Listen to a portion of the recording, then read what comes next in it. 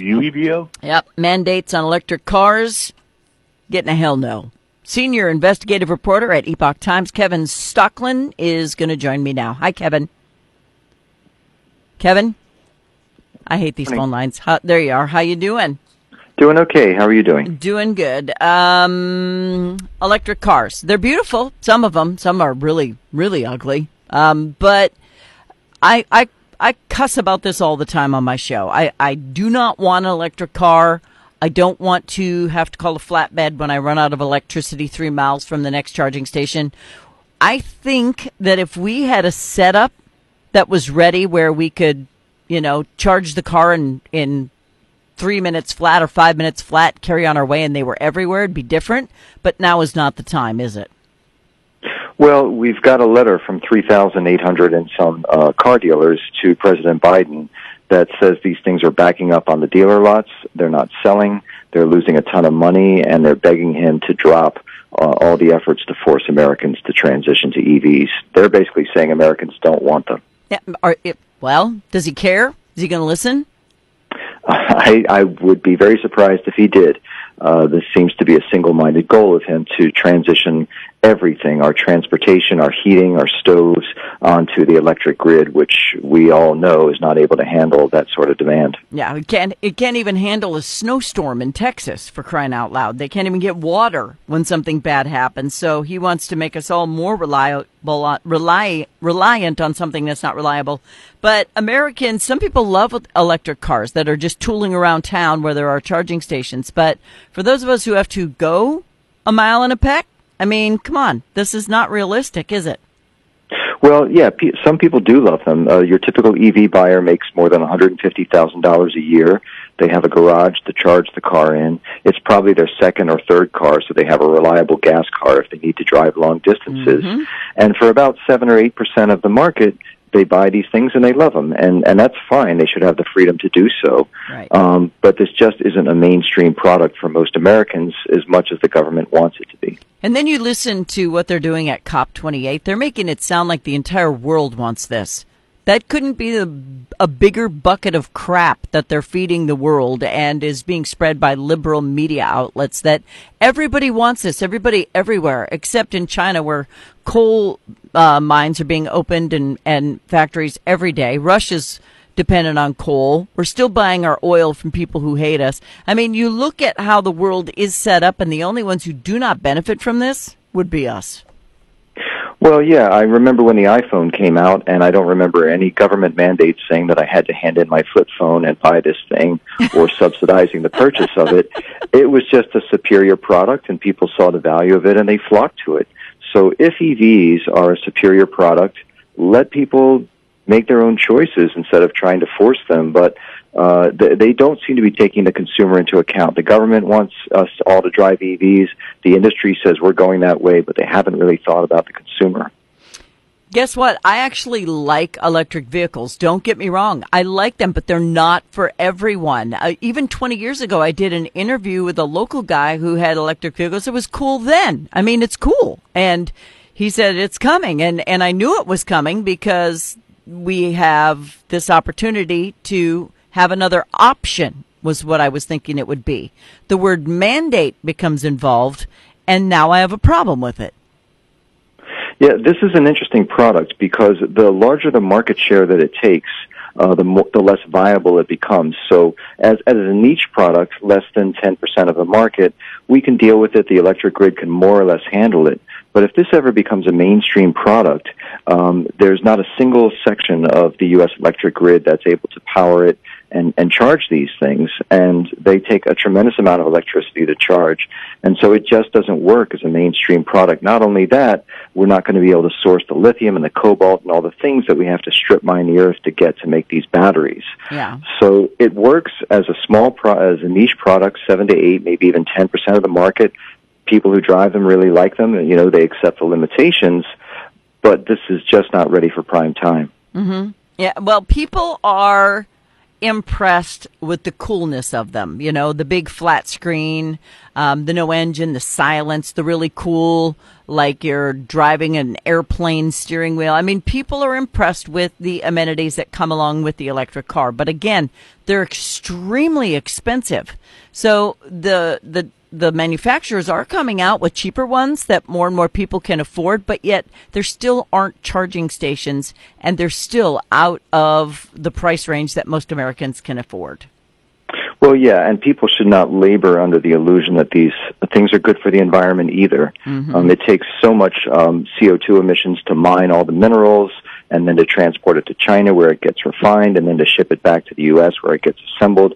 By the time they're done with all that, each car has what's called a carbon debt, and it will take you about 6 to 10 years of driving it to break even with all the carbon emissions that you engaged in to build the thing. Mm-hmm. So they're not good for the environment. They only measure the emissions at the tailpipe. They don't take into account what it takes to charge them, all of the energy that we have to create through coal and natural gas and everything else to charge them, and what goes into making them. So people should not be under the illusion that they're doing something good for the environment. They buy them if you like them, but you're not really doing it for a good cause. Yeah, it's a status symbol. I mean, let's be honest. It's why people buy Gucci. It's why people want Ray-Bans. It's why people buy Teslas. I mean, it's which are having a massive recall because of the autopilot thing. But people aren't buying these things because they're not affordable, and most people know that if they get one, they're not going to have anywhere to charge it, and when they do go to charge it, there might be a line there, and it takes like a half hour to charge the dang thing. So if you don't have one in the garage, your options are pretty slim. I know they are in Missouri. Well, we're hearing too many horror stories from friends who've been stranded, and the thing runs out of juice, and they have to spend the night in a hotel somewhere because they can't charge their car. So, call a flatbed. There's a lot of stories like that. Yeah, well, a friend of mine's had to call a flatbed twice because they were 3 miles away from a charging station. Because when they're out of juice, you can't go get a gallon of electricity. I mean, there's no way to switch out the battery. They weigh a couple thousand pounds. I mean, it doesn't make sense. But so the car dealership signed this thing, a bunch of them. 3,500 seems like a small number to me. I would have thought that would have been higher. So did a lot of them not sign it because they didn't have the opportunity, or what was the thought process there?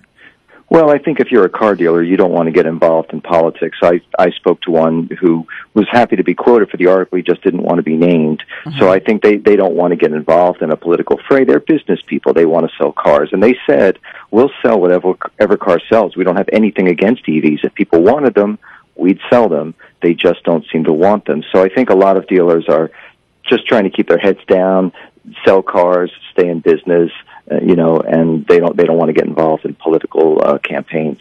Yeah, I mean, the effect of him sticking his nose in everybody's business this way is going to cause a revolt sooner than later. I mean, I know there are a lot of sheeple out there who are just going to go along with it because they think they're doing good things for the environment, because we brainwashed our kids into thinking climate change is because of us. So a lot of them are thinking, oh, this has to be good for the planet, but they don't know the details. Well, the other thing that people need to be aware of is the new EPA regulations are essentially going to force car dealers to switch to EVs. So in order to comply with these average emission standards that the EPA is putting out, about 60% of the car fleet will have to be EVs within the next decade. So what people are seeing, whether it's gas stoves or gas heating of their homes or gas vehicles, these products are increasingly going to go away. And they don't have to have a mandate banning them. The makers are just not going to be able to produce them anymore, and you're not going to be able to get them. Well, if they're not making money on them and they're losing money making them, I would think that even the manufacturers would revolt. Well, they're starting to. We're seeing Ford and GM, they just announced cancellation of a number of EV projects and certain lines of EV vehicles.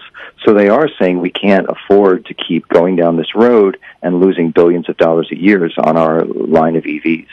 Can you help it make sense to me that they want to push this mandate on the people they're supposed to protect and make lives harder? I mean, there are a lot of poor people in this country. How in the heck are they going to afford an electric car? Well, they can't. And so this is a question that I've struggled with too, is what's the motivation here? We're not doing much good for the environment. You're taking away that something Americans need. We need transportation. And I'm not sure what the end game here is. You're forcing us into a product that we know the electric grid can't charge. Maybe the goal is they just don't want you traveling as much. They don't want you traveling long distances. They want you to live in 15-minute cities and walk to work or bike, and they just don't want you to have a car, because ultimately that's where this leads. Well, they ain't never been in rural America then, when your closest neighbor's 2 miles away. I mean, come on, man. Plus, I know they want to push us into public transportation. That might work for the city folk, but that's not going to work for the other 80% of America. It's just not. You put together a documentary called The Shadow State. Explain what that's about. It's a look at the ESG movement, and the ESG movement is a way to get the private sector, the private companies on board with this agenda, whether it's climate change or racial equity or abortion rights or gun control. It's a way to get companies on board with what the government's doing. And that's the ESG industry. We lift the hood up and look under it and show you how it works and who the players are. But we also show you a lot of people who are pushing back against it. So it's not completely a lost cause. So where do they go to get it? Is it a DVD? Is it a MP3? Where do people see it? So you can stream it, or you can get a DVD. You can see it at theshadowstate.com, but it's free to watch for all Epoch Times subscribers. So if you're a subscriber, you can go to The Shadow State and you can stream it for free. You do a lot of stuff, though. Is there a way people can follow you so they know about what you're doing before, I can get you on the show? Sure. Well, my byline is Kevin Stocklin, so you can just search that at the Epoch Times, and I write on these topics all the time, so people are welcome to read my work there. I don't know why everyone's not a member of Epoch Times, because everyone who works there, y'all got your fingers real deep in the mud in so many different aspects of what's going on in the world, and it's kind of the only place I'm feeling. There are other options, but such a wide variety of things and compelling things are covered by your staffers. It's kind of an amazing thing. Well, I feel like we're encouraged to ask a lot of questions that other newspapers aren't really allowed to ask. So, we challenge narratives, and in a way, our job's kind of easy because it doesn't take much, a lot of times, to see kind of the flaws in the narratives and the lies just beneath the surface. Yeah, he's a senior investigative reporter for Epoch Times. His name is Kevin Stocklin. You can say epoch, you can say epic, you can say epoch, you can call it whatever you want as long as you subscribe so that you know what's going on. But you do need to see Shadow State. You're going to sit and guffaw at a lot of the things that are happening and why they're being done and who it benefits, I think, is where we should always look. And it's most certainly not going to be us. Kevin, I appreciate your time today. I hope you have a wonderful Christmas. You too. Thank you for having me on. You're very welcome. Bye-bye.